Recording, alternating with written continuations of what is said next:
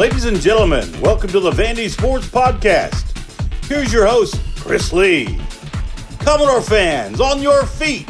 It's time to anchor down. Welcome to the Vandy Sports Podcast presented by Dr. Jody Jones DDS. We are part of the 440 Sports Network. I'm your host, Chris Lee. Today's podcast will feature Luke Wyatt. We'll talk Vanderbilt baseball and basketball. Luke appears on the guest line that's presented by Michael Kendrick of the Kendrick Group. Michael's a local carpenter and a lifelong Vandy fan. He builds bookshelves, cabinets, picture frames, furniture, and made-to-order items, including a display case from a prized Dale Murphy jersey. I've seen Michael's work. He's a true craftsman. If you're in the market for custom woodwork, give Michael a call, 615-830-9458. Now on to our interview with Luke. Luke Wyatt joins me today, literally fresh off a trip to Arlington. He drove out there, he drove back. He saw Vanderbilt beat Texas, beat Oklahoma State, lose to TCU. I'm guessing you watched some basketball on TV in between. Luke, thanks for joining us. I know that had to be an exhausting trip. It was fun. I like to drive. A lot of people would rather fly, but anything within 10 or 12 hours, I'll drive it. I'll drive 6 hours, stop, and then go another 6 the next morning. But anyway, that's the life of being retired, half retired.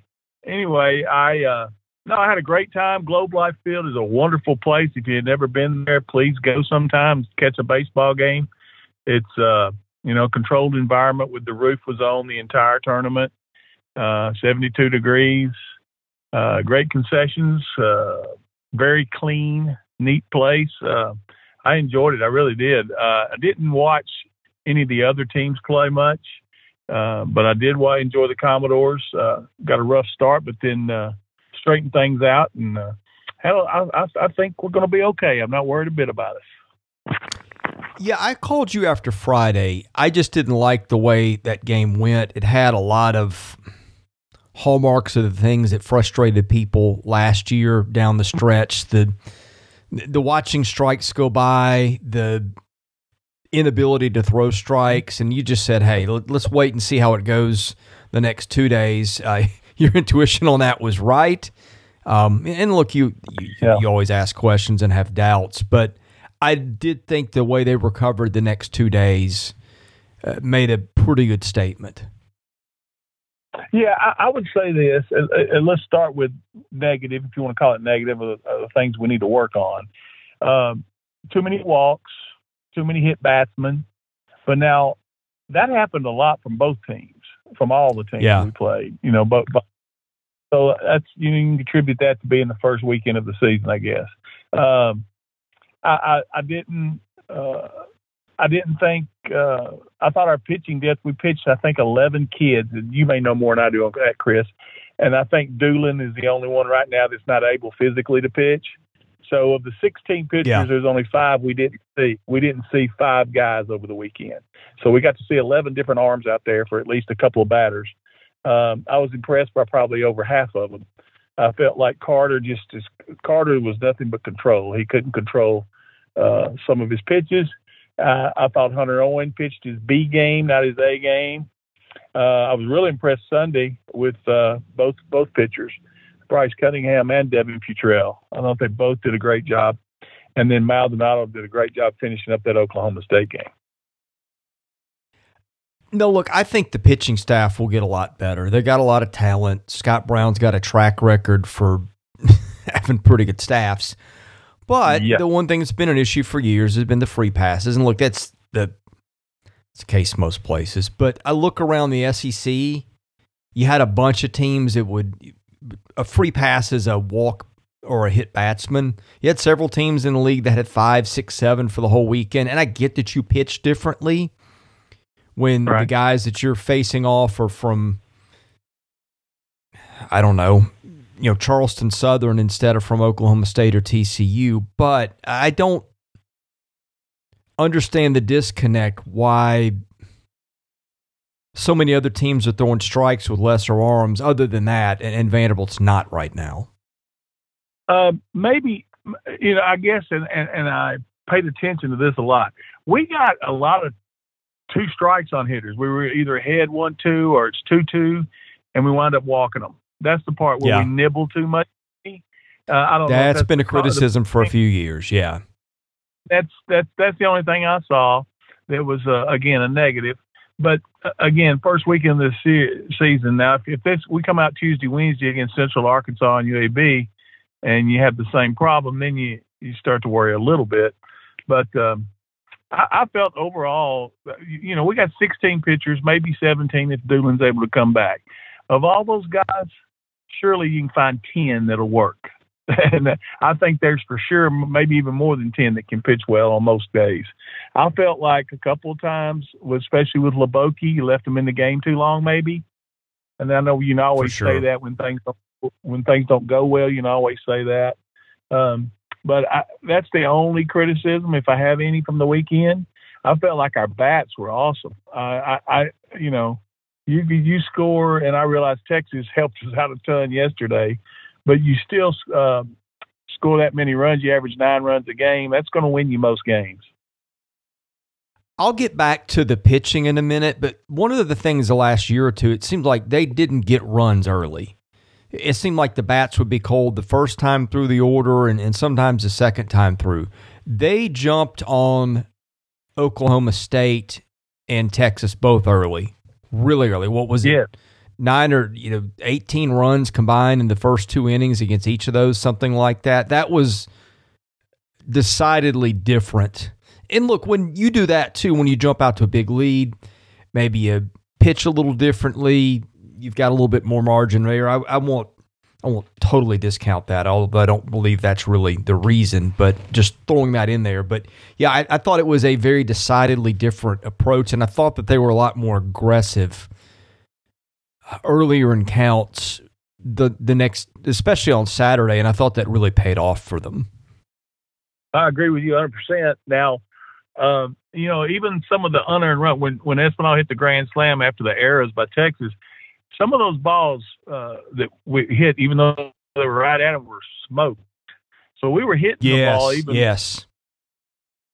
Those guys, those weren't just terrible errors when you look back on it.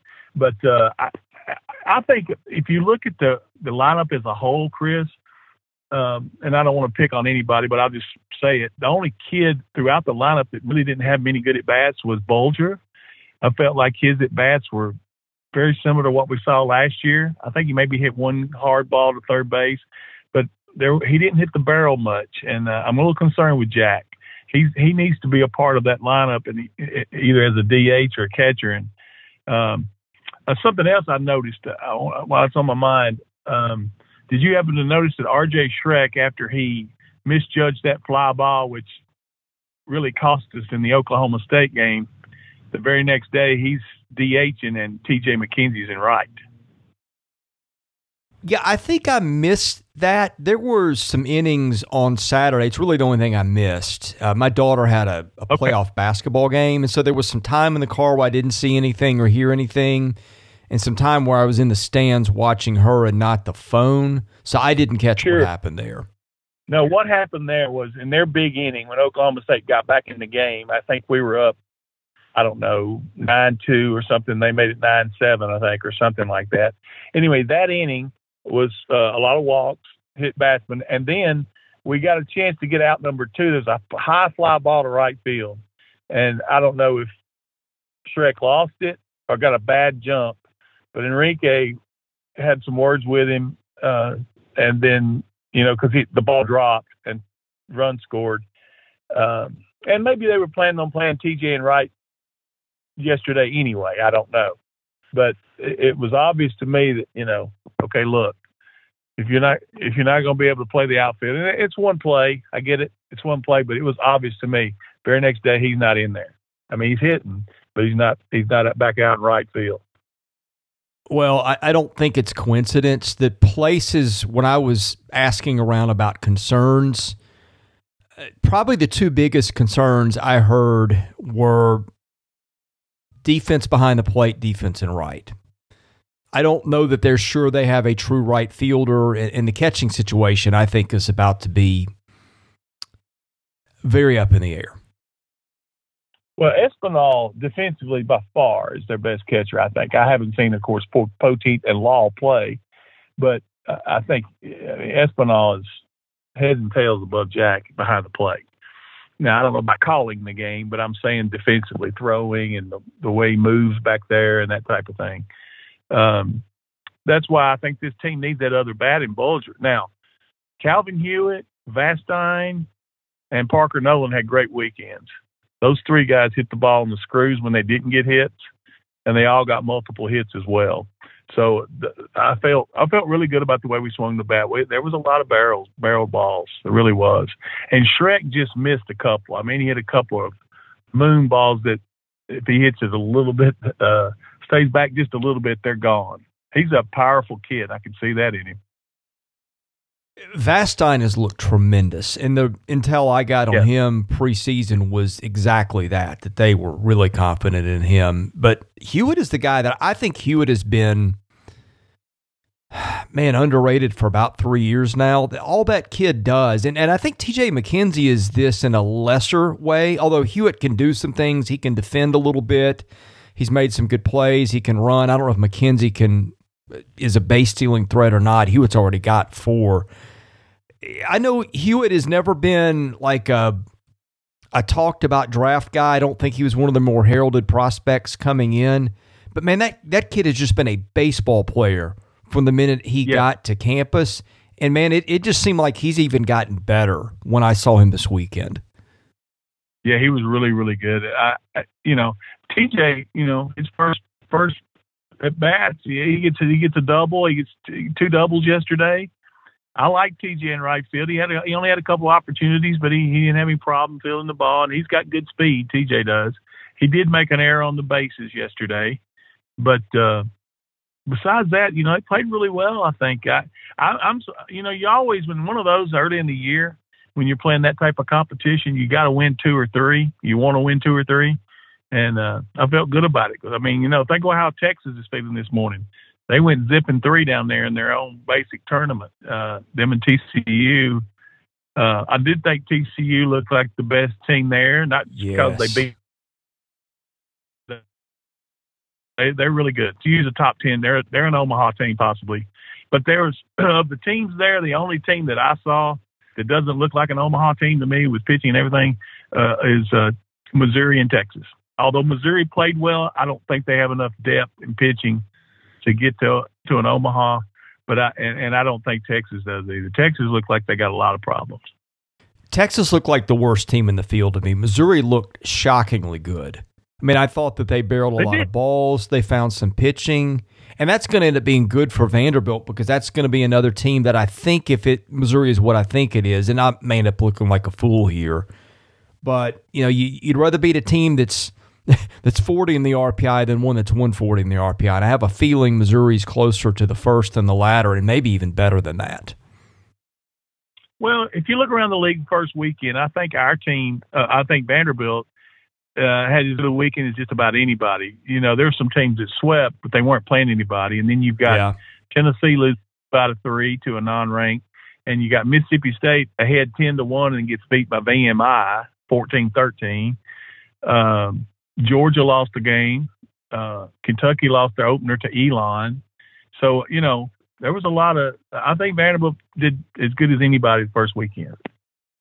Yeah, I think that the team that probably felt the best – I mean, I thought the teams that probably performed the best – and it's hard to say. But LSU, those guys threw strikes. Skeens was outstanding. He struck out 12 and 6, and boy, that's – I'm sure every time they look at the box score, that rubs some salt in the wound. And I thought Florida played really well. Kentucky only gave up 3 runs all weekend. So that's another case where I thought like the bottom half of the league, other than maybe Mississippi State and Georgia, probably outperformed my expectations. And I get that beating weaklings is not a way to judge teams, but those teams didn't walk a lot of guys and give up a lot of runs.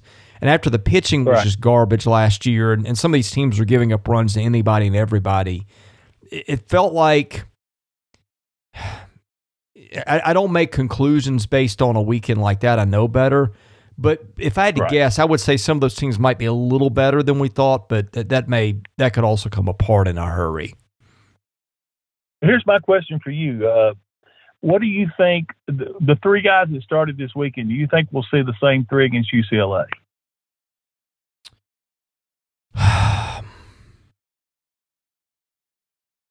Well, I mean, you're going to see Holton, and I'm pretty sure you're going to see Owen.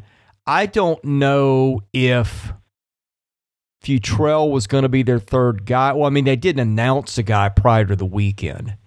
And when you had to go through Dukanich that early, you had to go through, let's see, who else did they burn? Leboke was a guy that I thought might start for them, but he clearly, I don't know, he ran out of gas. What, around maybe pitch 30? Yeah. Maybe that's unfair, but the effectiveness was markedly, because I thought his four-seamer, I don't know what you could see in the stands, I thought his four-seamer, the first inning or two, was tremendous. And he looked a lot like the old guy. And then something happened where they were just getting everything squared up. And there was some talk of pitch tipping and stuff like that. And maybe that's what that was. And I guess you'd hope it is, rather than losing his velocity or effectiveness or movement, a couple of innings in. But I'm very interested to see how they handle the midweek. Not just because of the midweek, because like if you pitch guys too much in the midweek, then that probably tips your cap in terms of what you're going to do or not do against UCLA. In other words, let's say Dukanich comes back on Wednesday and throws relief and throws 30 pitches. I would presume, well, I guess you couldn't say they couldn't use him against UCLA later. You're asking a question I've wondered about a lot. Futrell is a guy that's, in a lot of ways, fits in that spot, but I thought the effectiveness versus midweek teams and the effectiveness versus SEC teams seemed a lot different. Maybe it was a short sample size, but when your fastball tops out 91 or 92 and you don't dominate hitters, and you're kind of a guy that it feels to me like his stuff plays best. Like his best game last year was at the Sounds Park, where he threw a complete game. It's spacious. The ball doesn't get out of there. That covers up for some stuff, and frankly, Bryce Cunningham is in that same boat, right? So I don't know. Man, that's a long-winded answer saying I don't know if you can trust Futrell against the stud Power 5 teams or not, but maybe we're about to find out. I don't know. I think how they use him or don't use him in the midweek will be, well, and let me rewind that too, right? I don't know if you can bring a guy back on Wednesday after throwing 74 on Sunday. So maybe he's been cast next weekend already just by default. Yeah. Here's the deal. Also, you've got five guys that didn't see any pitching that I'll assume would pitch these next two games, being Patrick Riley. You had Colton Reagan, and I think he had been sidelined a little bit. Maybe I heard that. I'm not sure. Yeah, that's true. And Jack Anderson didn't throw. Grayson Carter didn't throw. And one freshman, I think, J.D. Thompson, didn't throw. Those are the five that didn't throw. So you got to figure you're going to see them Tuesday and Wednesday at some point. I think you will see, my guess is that you'll probably see Grayson Carter. You'll probably see Patrick Riley start tomorrow. That would also leave him available for UCLA. I don't know what the trust level is going to be there, but when it works, it can really work at times. And my guess is you see Grayson Carter start Wednesday. Yeah, because the other three guys are bullpen guys, right? I mean, I guess midweek a bullpen guy can be your first guy in a committee. So it just depends on how you use the term. Well, you have to look at this too. Schultz and Maldonado didn't throw many pitches at all. They threw single-digit pitches. That's true. And you could get both those guys back, in games and stretch them out for 2 innings. You could stretch Schultz out for 2 in one of the midweeks, and you could do Maldonado for 3 if you wanted. Although, if you're going to do that, you probably do that Tuesday and not Wednesday. Well, and going back to Leboke for a second, I felt like you said, his four-seamer was awesome, and his location stuff was great. First 20 pitches. I think this, he hadn't pitched for 2 years now, and it's the first time he's been on a mound a real mound and pitching against competition. You know, I felt like that's the reason why I'm not being critical of Brownie, but, you know, trying to let him, and I know what they do. And Corb's got the same philosophy. They want to see him get out of situations. I get that. But I felt like with Leboke, it maybe was a little unfair to him.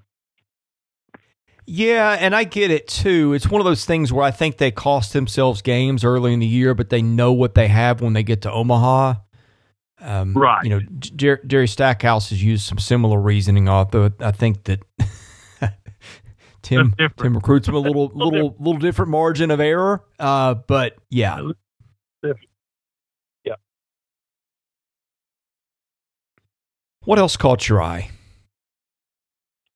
I was happy for Espinal to be able to catch that fastball and rip it. That kid was on a cloud running around the bases. That's good stuff from him. Again, his defense behind the plate, the way he bounces around back there, he's really, really. I'm excited about him if he can hit the ball consistently. I mean, he doesn't have to hit a lot. If he can hit 250 and catch the way he catches, I think we've got options defensively. You know, I think you're going to see a lot of interchangeable parts. There's a lot of kids on this team that can do a lot of the same things and play a lot of different positions.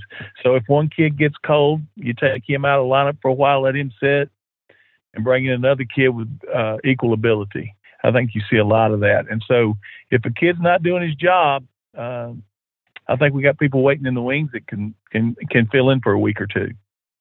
Well, the one thing that's going to make this complicated is you got an abundance of those outfield DH types that are right-handed hitters. Because I'm looking and going, well, you don't know if McKenzie could end up playing a lot. You don't know if could Bolger DH some. Maybe.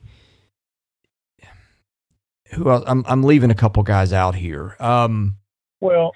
Anyway, Polk and McKenzie are both right-handed hitters, and so I'm thinking, and so is Hewitt. There would be some optimal thing here to where one of these guys was a left-handed hitter, and you could say, well, that's easy. They start this guy in left or DH when there's a righty, and this guy when there's a lefty. But because these guys are all right-handed hitters, unless Leneve or Rogers, J.D. Rogers, kind of breaks in that little group of things, it's a little bit harder to play the matchup, so maybe get some of these guys some time. Well, you know, at the end of I don't know if you've watched the entire Texas game, but in the ninth, and this is where the 10-run rule it's not in effect, was good because we got to see Chris Maldonado play. We got to see Ivan Arias go to shortstop. We got to see Leneve play and get an at-bat. J.D. Rogers was actually on deck when we made the third out in the ninth. So he was getting some other guys in there. To me, guys that are going to play every day and need to play every day is Hewitt, Bradfield. That infield played well. Diaz had a couple of miscues, but he's going to be fine, I think. And then catcher and right field are the two positions that could be in flux a little bit. I felt like Diaz hit the ball a little better this weekend. Much better. No, I was going to say that. Even when some of his outs were loud, he hit the barrel much better, had much better at bats, was more selective at the plate. I was fine with Diaz. And someone we're leaving off here, Parker Nolan. Bless it, he had a great weekend. Oh yeah, he was really good. And that's key for this team. I think he's huge. Now, R.J. Austin looks great, too. I love that kid's energy, the way he bounces around. He looks like, to me, he could play any infield position. I think he's an athlete, and I love R.J. Austin. I think he's going to be really something special, too. I can't comp their offense to one particular team, and when you've covered 20 of them, they start to kind of run together. But this feels like some of his pre-national title teams where they had really good offenses and up and down the lineup. Like 11, this isn't a great comp because they had a stud in the middle of that in Westlake, and maybe Shrek ends up being that guy that's just a power bat that's hard to pitch around. But they would hit the gaps, hit doubles, hit triples. Man, they had 5 triples this weekend, although that was a product of the park. They'd steal bases. If you made an error, they would bury you. Like the 11 team was like that. It was just relentless. And this I don't know, I can't get a comp in my head to a team, but it kind of had that kind of feel where they were pretty balanced up and down the lineup, and they really worked you. Well, I can tell you this: that's a huge ballpark. It's the center field is like 410, and then it juts out to 417 at one spot, and the gaps are deep. They're like 380. So there would have been, we hit 2 home runs. If we're playing at home, we would have hit 6 probably.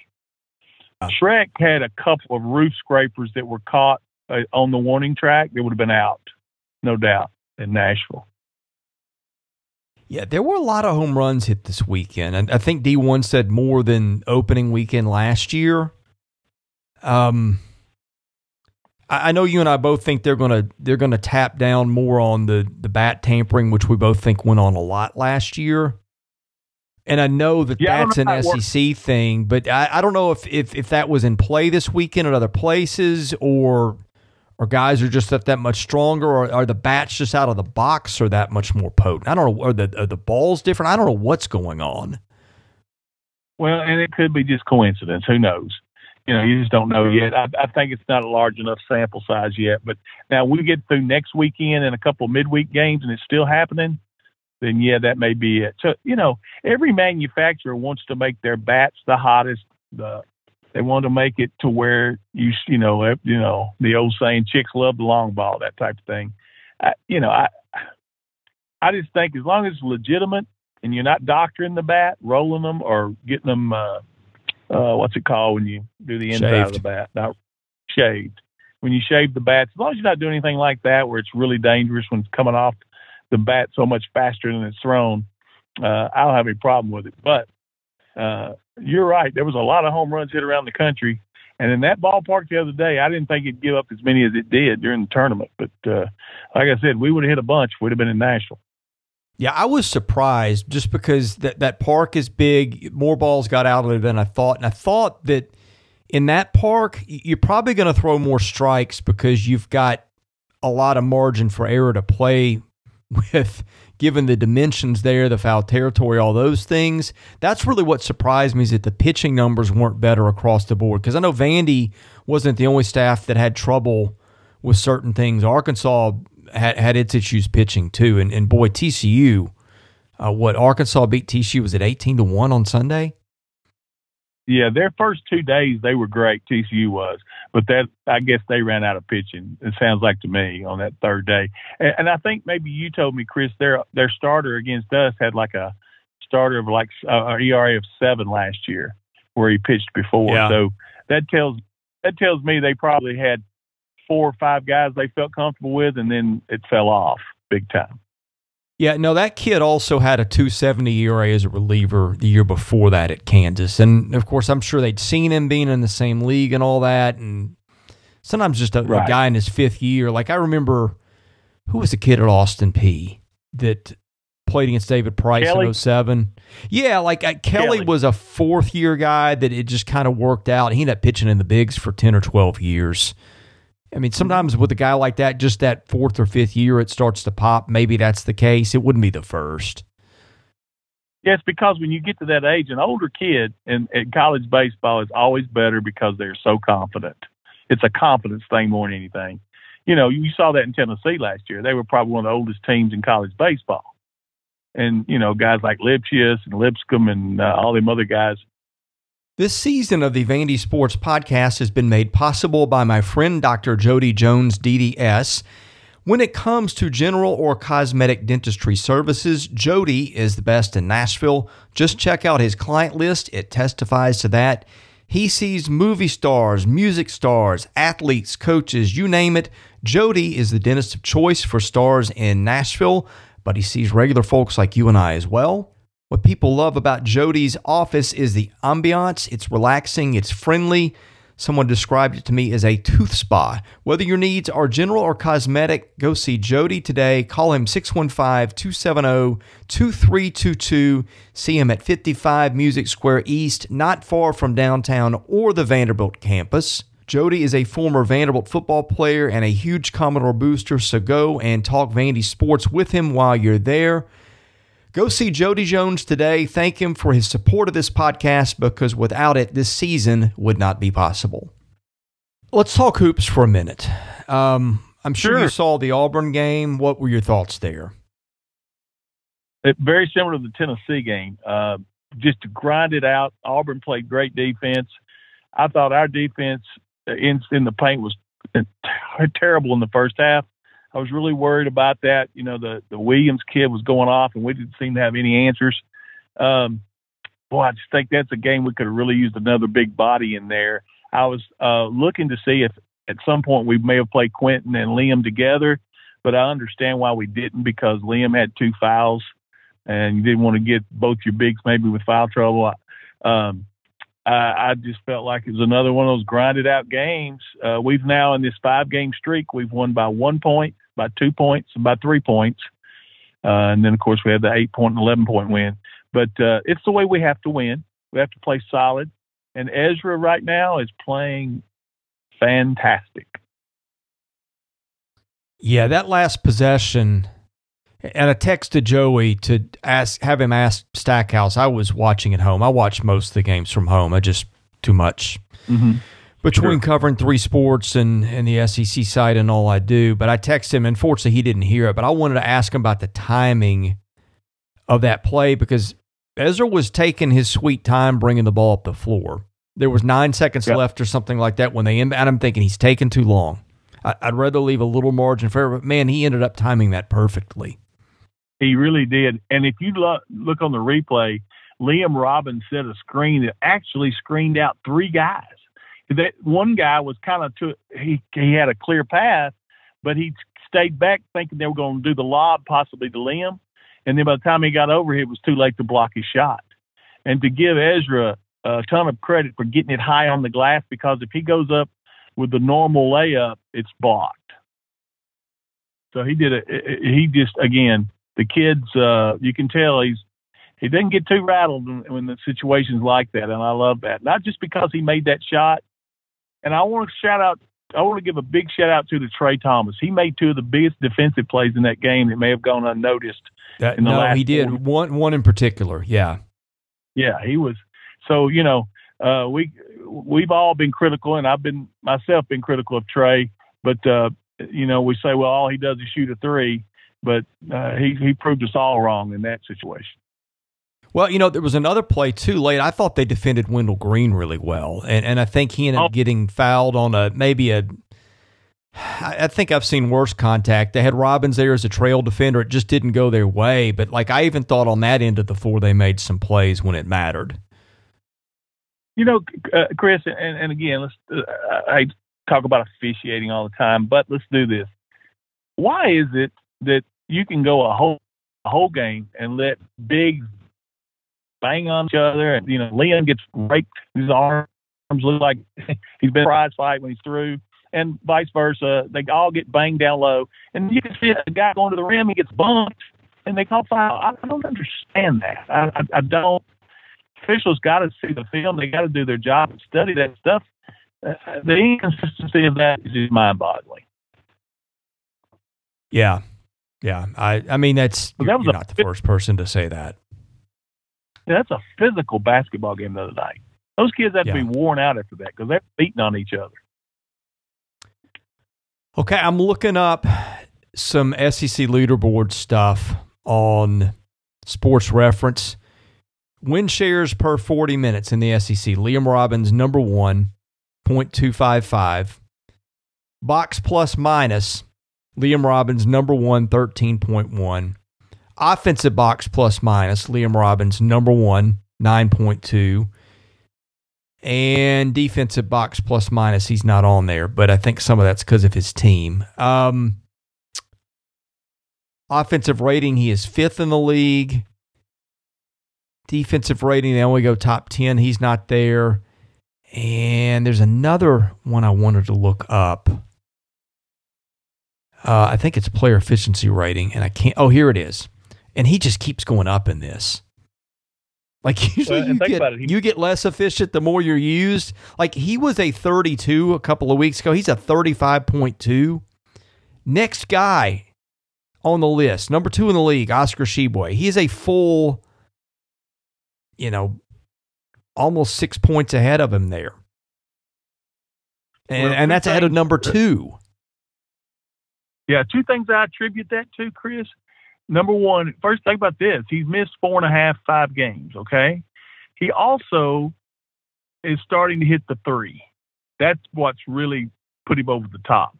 He's always been pretty good around the hoop, but the last, in this 5-game winning streak, I don't know, and you could probably look it up. How many threes? What's his 3-point percentage in the last 5 or 6 games?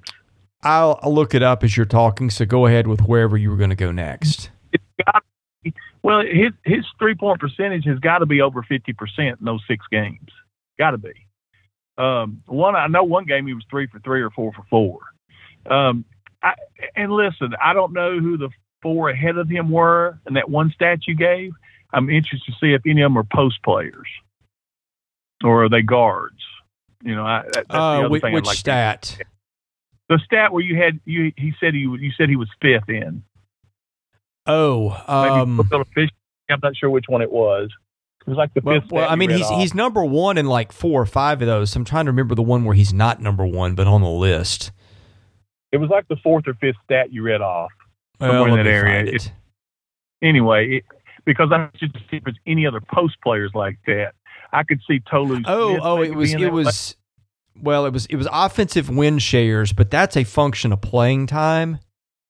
The guys ahead of him were Kobe Brown, Brandon Miller, Oscar Tshiebwe, Wade Taylor, and Tyrese Radford, all of whom have played a lot more than he's played. Okay, so really only one post. Yeah, I mean, per minute, he's the best player in the league, statistically. I think so. Getting ready to come with next is how in the world can you leave him off the All-SEC team? Now, I don't know if that's a 10-man. I'll tell you how. And I'm not arguing this, right? I think I'd put him on the first or second team, but the minutes played, and see, that's a big stat for me because coaches generally play their best players more minutes. I'll leave it at that. Like Anthony Black's number 1 on the list, 959. Number 10 on the list is Meechie Johnson at South Carolina. Let me find Robbins. Because do this for me, Chris. I'm sorry, excuse me. Do this for me. No, it's okay. Take out the 5 games he didn't play, okay? Because Stackhouse has no reason he can't play him when he's injured, okay? So take those 5 out. Let's just take the game. I thought there was another one where he did Alabama. Did he only play half of a game there or something? Maybe that was foul trouble. Yeah, he played. That was his first game back, and they were getting blown out. Yeah. Anyway, so let's just say, for argument's sake, 5 games where he didn't play very many minutes or no minutes, 0 minutes. So if you take those other games, where does he? I'm sorry, I lost you there for a minute. Well, what I'm saying is, okay, did the other guys play 30? We're at game 27 on the schedule. All right. Yeah. Are we comparing this to 22 games and somebody else has played 27 games, or how are we comparing this? Well, I'm just going total minutes on the year, right? And for example, Anthony Black at Arkansas, if you take the minutes and divide it by 40, he's played 11 full games more than Liam Robbins has played, and then another 10 minutes or whatever it is. Now, again, some of that is take out the time he missed, but even then, like if you could factor that in, he wouldn't be in the top 10 in minutes played. Okay, that's what I was wanting to find out. Yeah, I mean he's a full almost 450 minutes behind the league leader in minutes played. No, he's more than that. It's 460, and he's even a good. Oh, man. What? 260 off the top 10.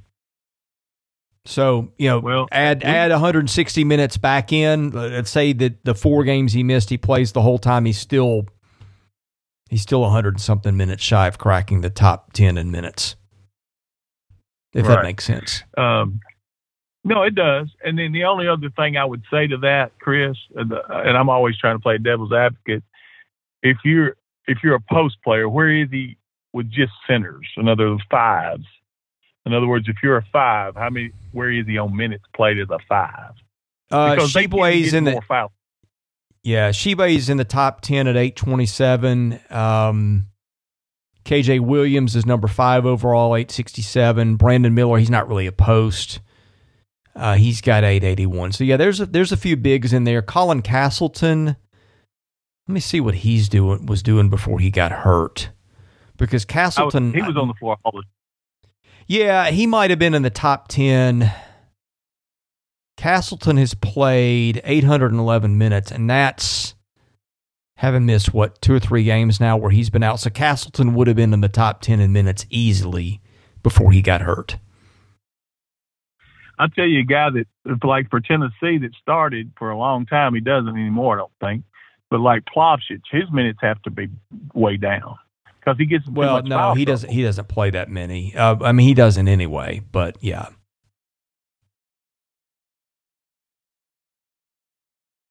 think I lost you there.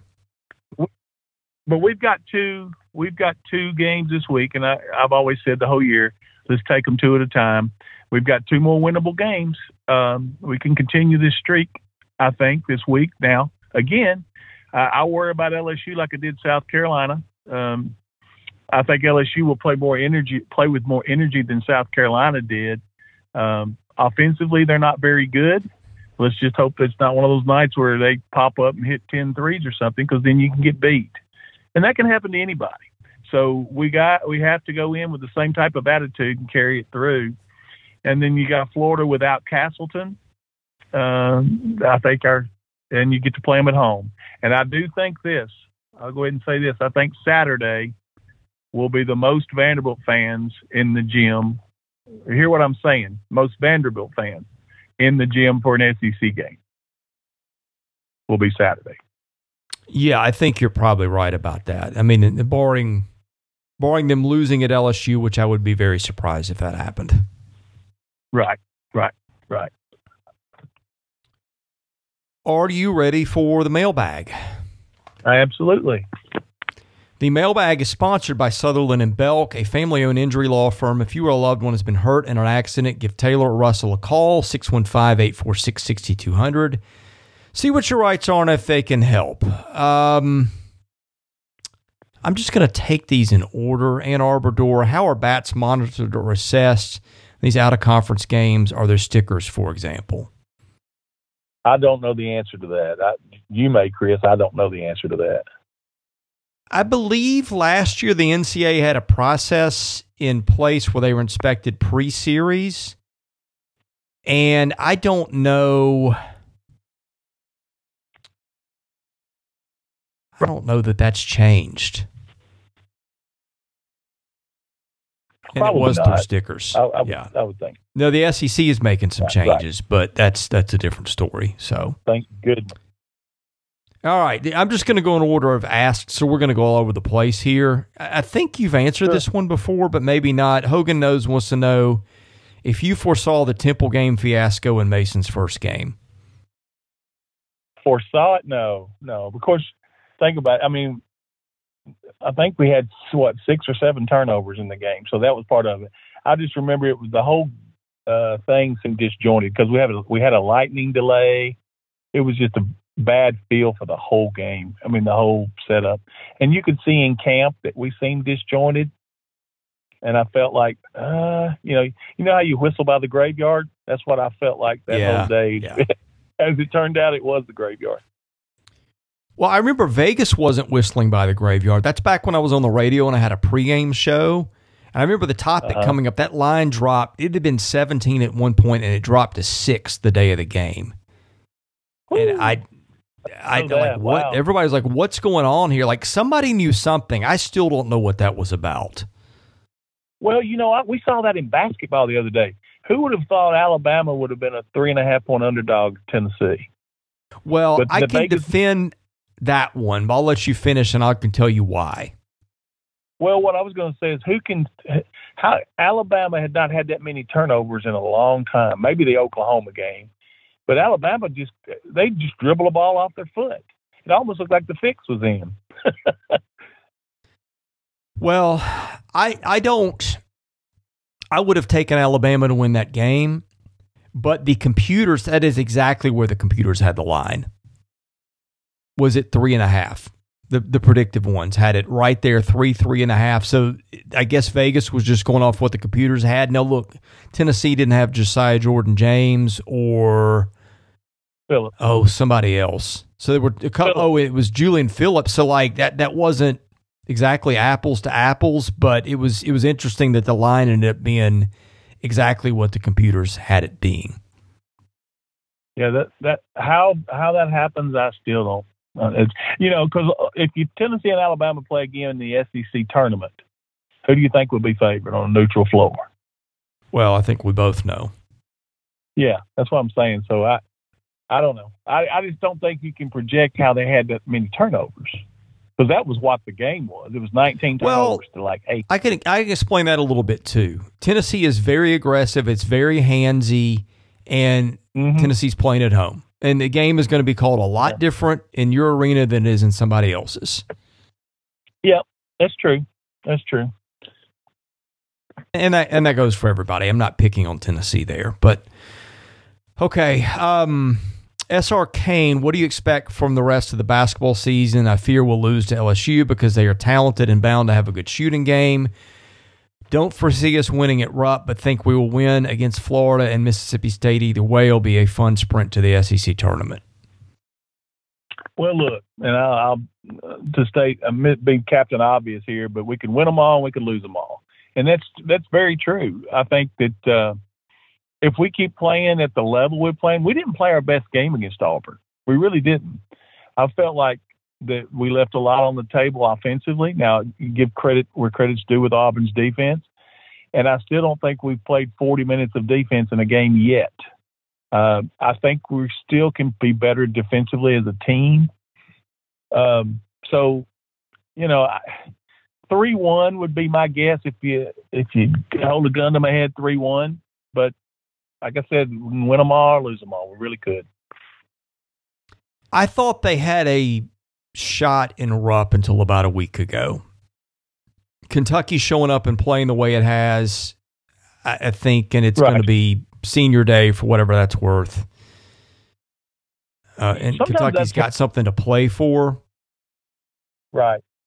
I will say this. Sometimes senior day, and any coach will tell you this, they hate senior days because it's a distraction.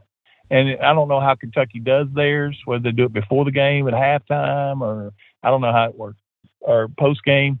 I know Jim Foster always did it after the games, and I always thought that was the smartest thing.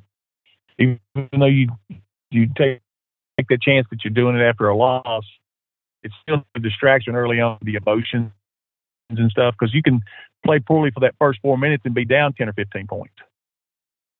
So that part of it I kind of like.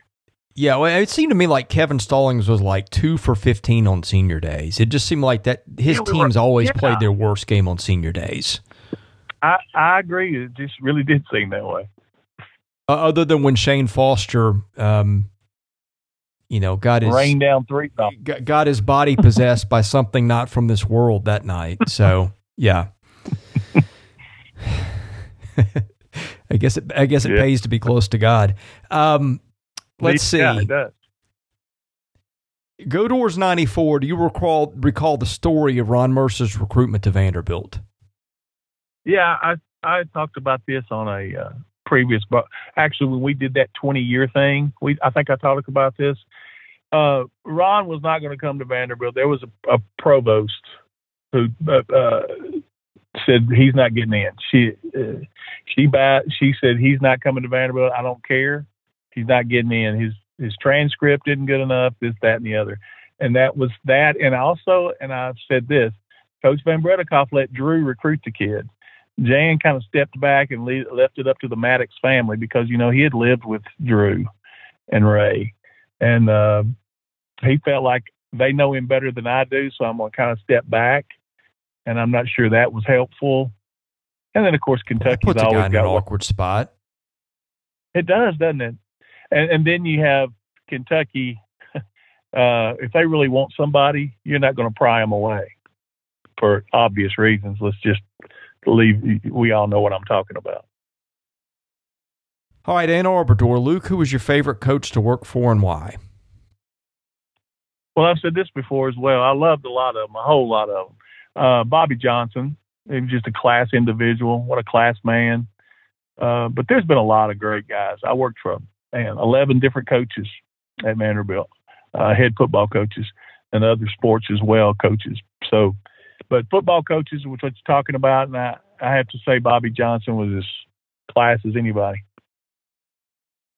Raiders 1967, and Luke White is in charge of establishing priorities for construction of new facilities for Coach Lee's football program. What are your top 3 priorities, and how do those appear to be met in the renderings for the new facilities that were released?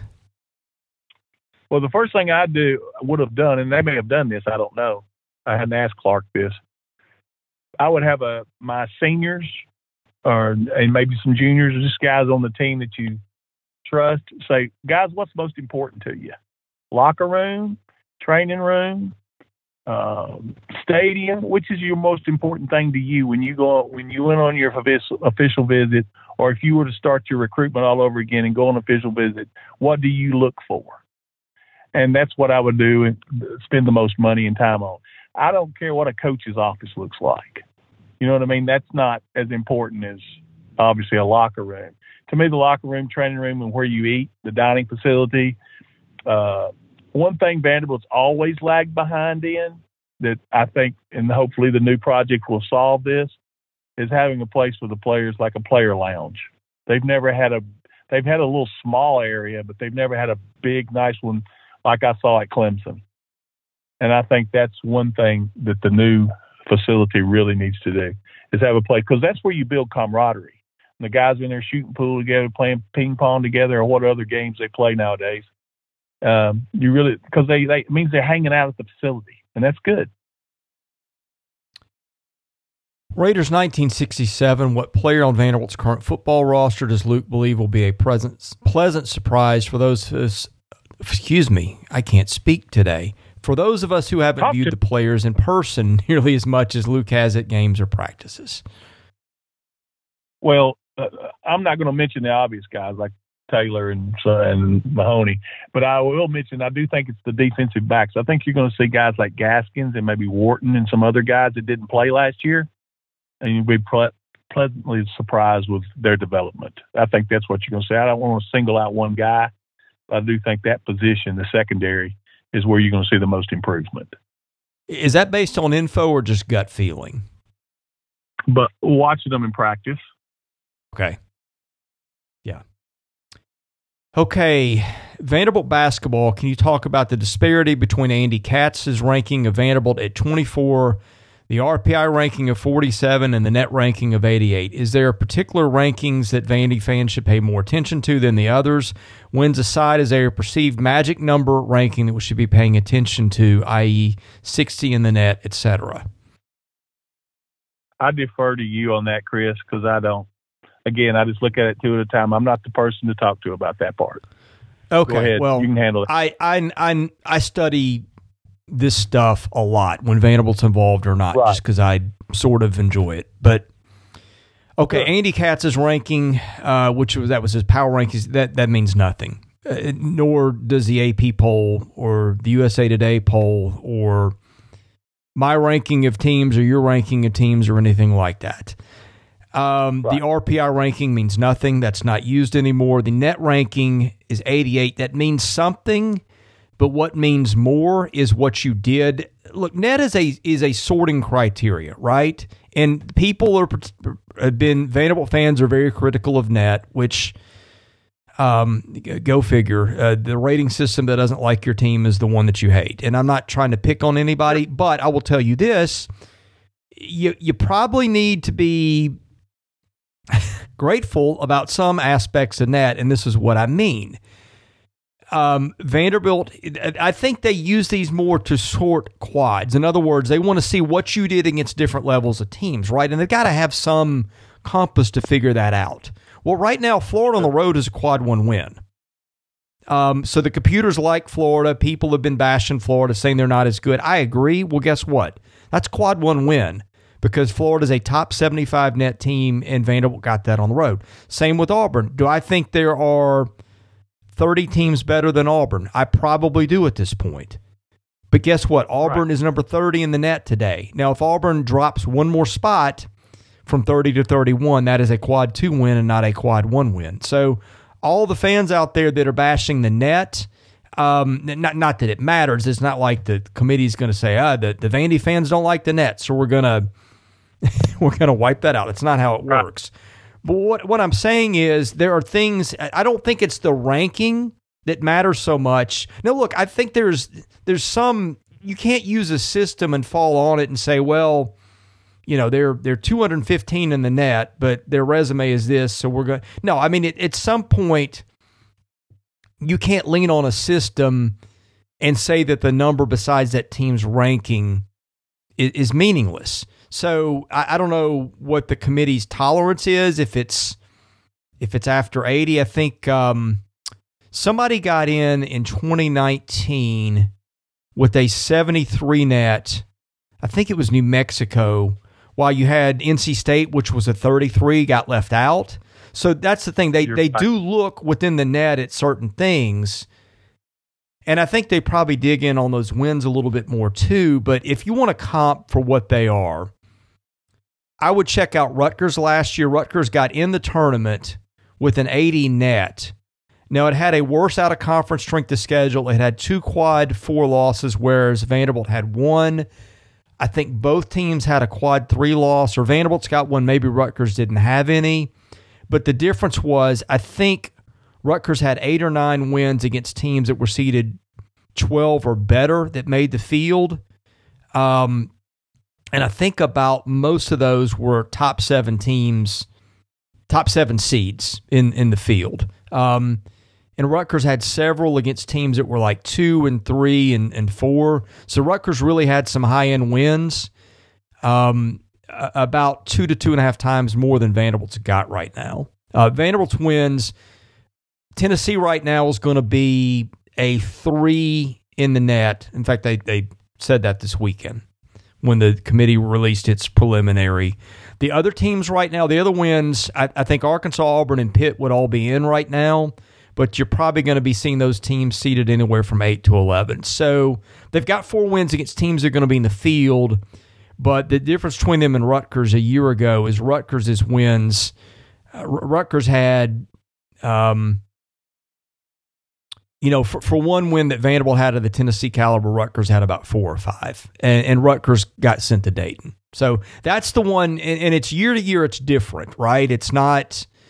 Right. I can't tell you for sure until I started comparing them against the field this year, which I've not done yet. I mean, that takes hours of research to do, and I haven't had the time yet. And frankly, they haven't been in position to be that relevant yet. And if they get there, I'll do it. But if you just want having nothing else to look at Rutgers last year. And a lot of fans have leaned on conference record for Vandy, which at best could end up 12-6. Well, Rutgers was 12-8 last year in the Big Ten. That's better than the SEC. So I think a lot of the things that fans are holding their hopes on, I'm not sure that the committee is going to feel the same way. And again, that I think their resume, that's the obvious comp last year.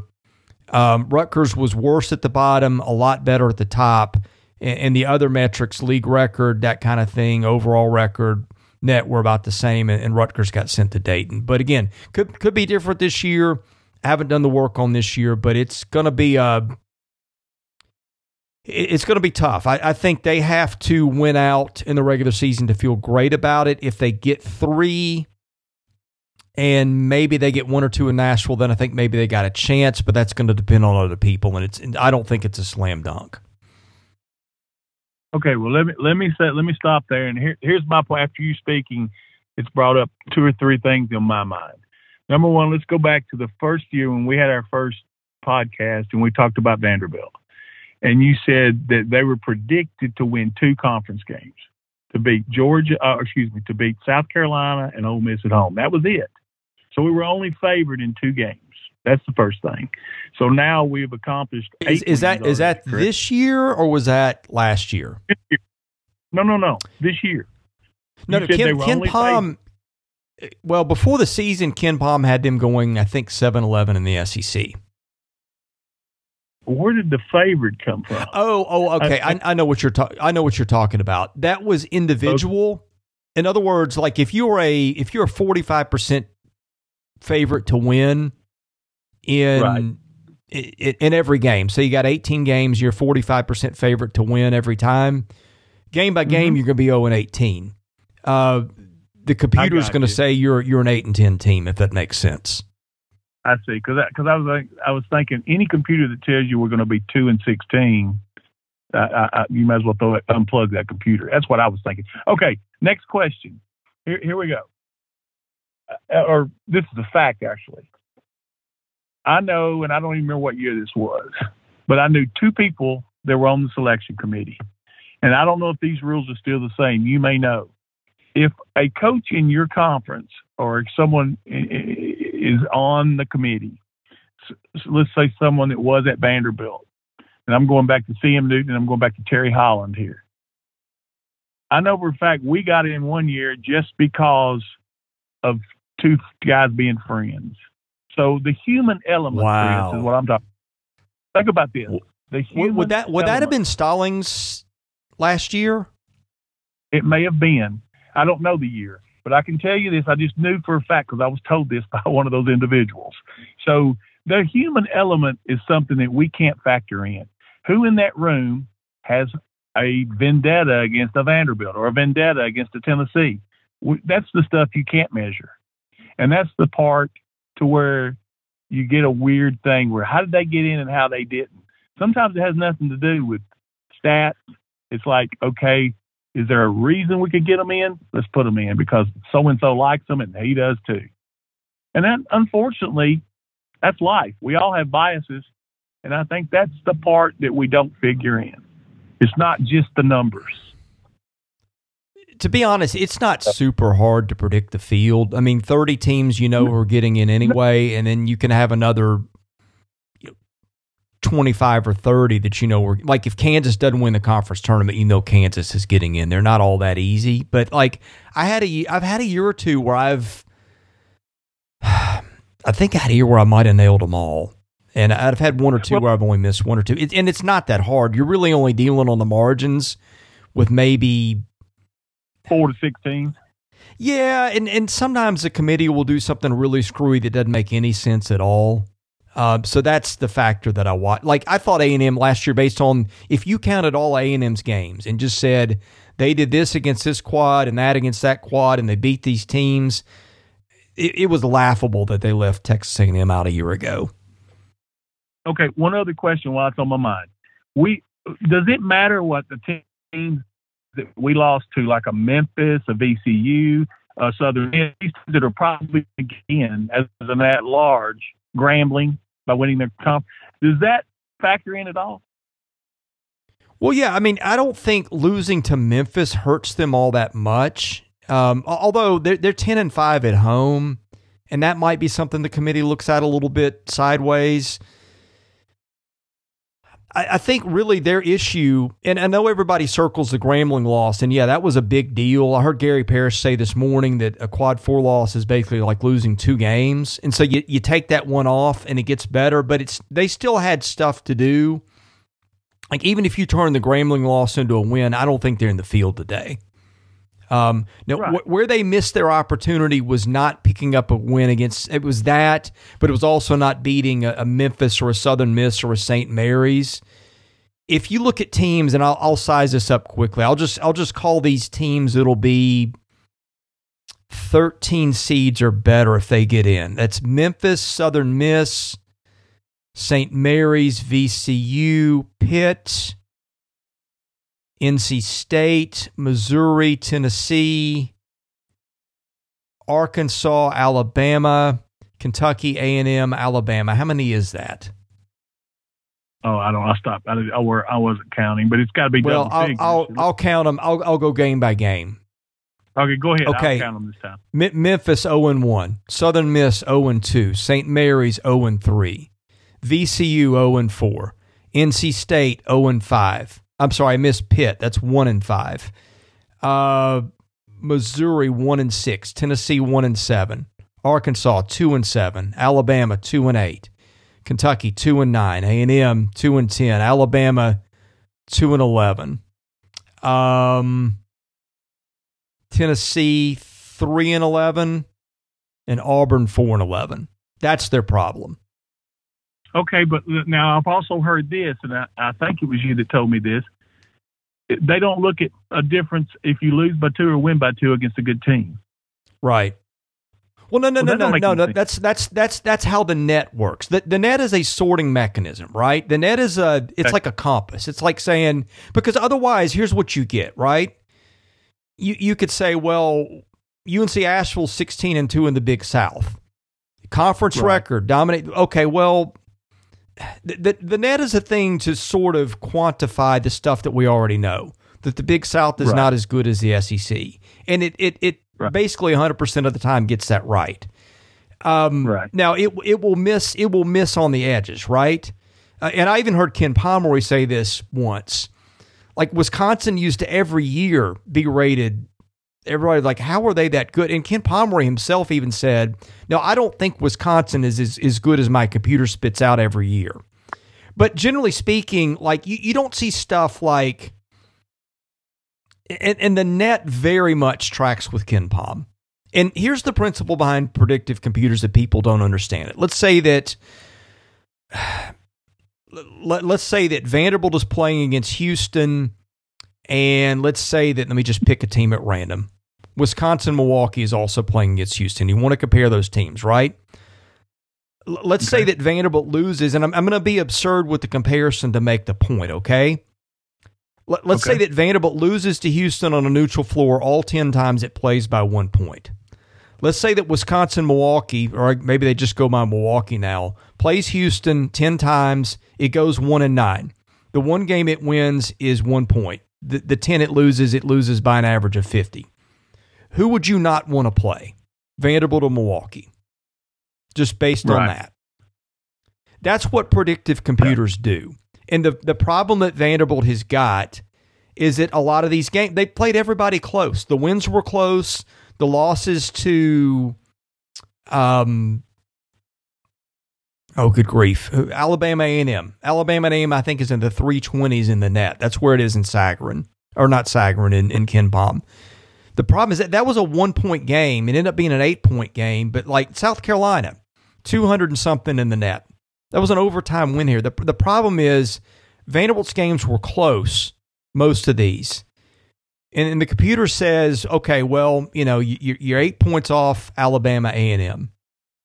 You're probably not that good. You win these games, you win close, you beat South Carolina close, you're probably not that good.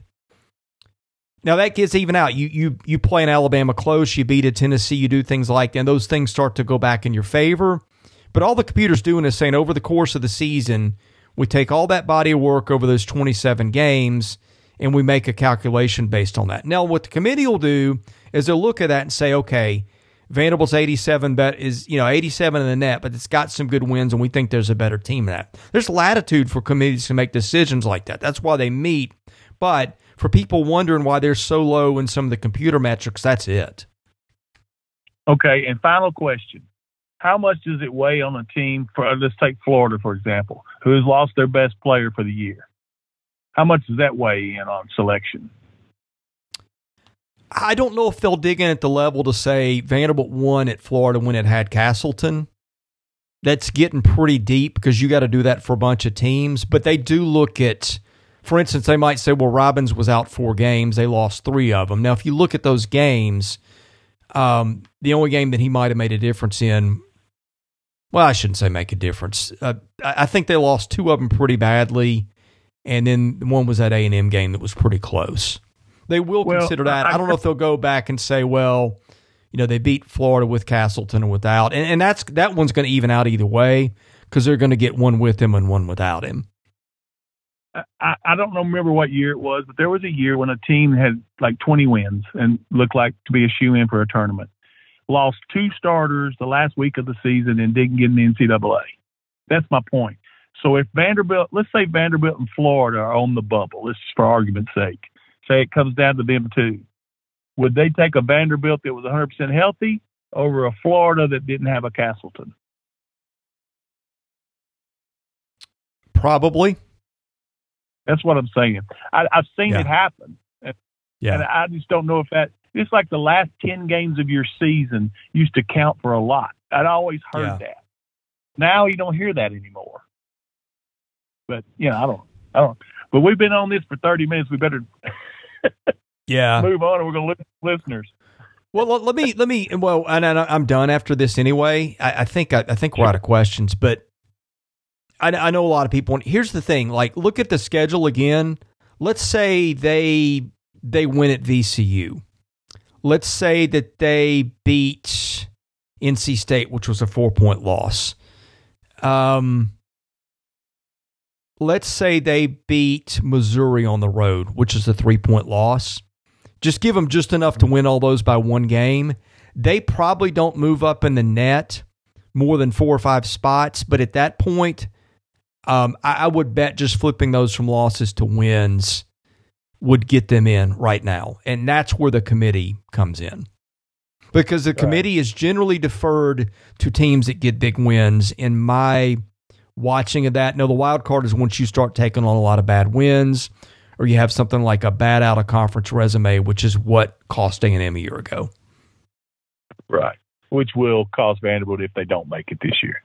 Right. I think that's the thing that I think people are missing. It was the not cashing in on those early opportunities because, I mean, being 4-11, now that's a lot of games against good teams, but being 4-11 against teams that are going to be playing in the NCAA tournament, and more of those probably closer to the 11 than the 4, I think the committee is going to look at that and say, if we're going to put a team in the tournament, let's look at how they played against teams that are in the tournament.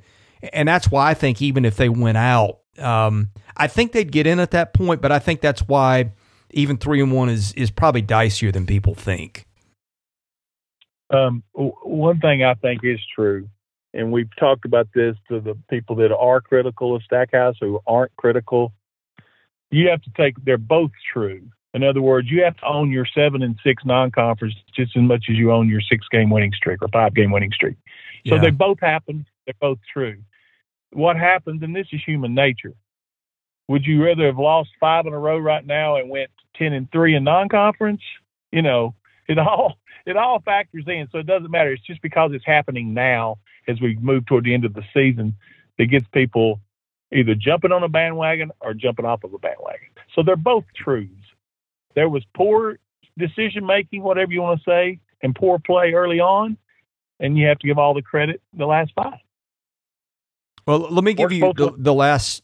I was going to say that on the last, the pre-conference versus the non-pre-conference. You sort of have to protect the teams that don't get a chance to play a lot of teams by putting some emphasis on that.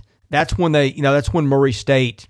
That's one of the few times on Murray State or somebody might have a chance to pull off a big win because they're not going to get them in their conference. Although now it's not the OVC anymore, so it's a little different. But you get what I'm saying. Now, sure. The thing that I think, if I were on the committee, I would factor in, because I think this is different now. I think with the portal and everything, your rosters are so different. It's not like it was when we grew up, and like you could name every team in the conference's starting 5 for next year, the day after the season was over, because kids rolled over to the same school time and time again, and so you didn't have the issues of roster continuity. I think that's a fair point in favor of kind of a recency bias, is that it may take a long time for roster and new kids to gel. How much the committee considers that, I don't know. it'd be hard, Chris, because like you said, there's so many teams that fit in that, and out of 300 and something teams, that's awfully hard to garner all that. I agree. That'd be tough. Yeah. Now, the one thing I will say, the bubble may not be super great. I mean, North Carolina is right there. I think they're like one of the first teams out, and North Carolina's yet to get a quad one win. Now, if I'm on the committee, there's no way I'm putting that team in. But the fact that Carolina is right there, now its other metrics are a lot better than Vanderbilt's, and that's kind of one of the differences. Plus, you can't tell me the committee's going to forget they were the same guys that came within a couple of minutes of winning it all last year.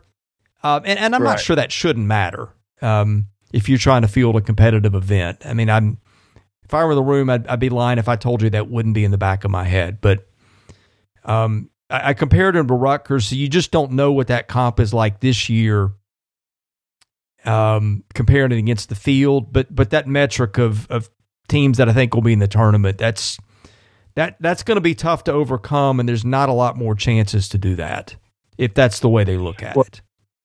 Right, and I have one more comment to that point, Chris. I've seen in the past, and you probably have too, unfortunately, let's say North Carolina and Colorado have the same resume. Who do you think they're going to take? Because for television ratings, of course. And that's the part that I can't stand. Let's take the best team. We're going to take the name off the jerseys. But again, that doesn't happen because you get the human factor. Well, I'll give you a story of another one I've heard in another sport.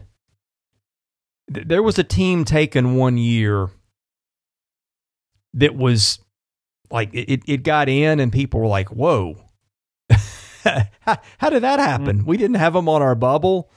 And the rumor at the time was that the one of the ADs on the committee fancied that guy as his next coach. See, there you go. Now that may be urban legend, that may be hearsay. I'm not going to name names. I'm not even going to name a sport, but you do have people are human and stuff happens, man. It does. Yeah.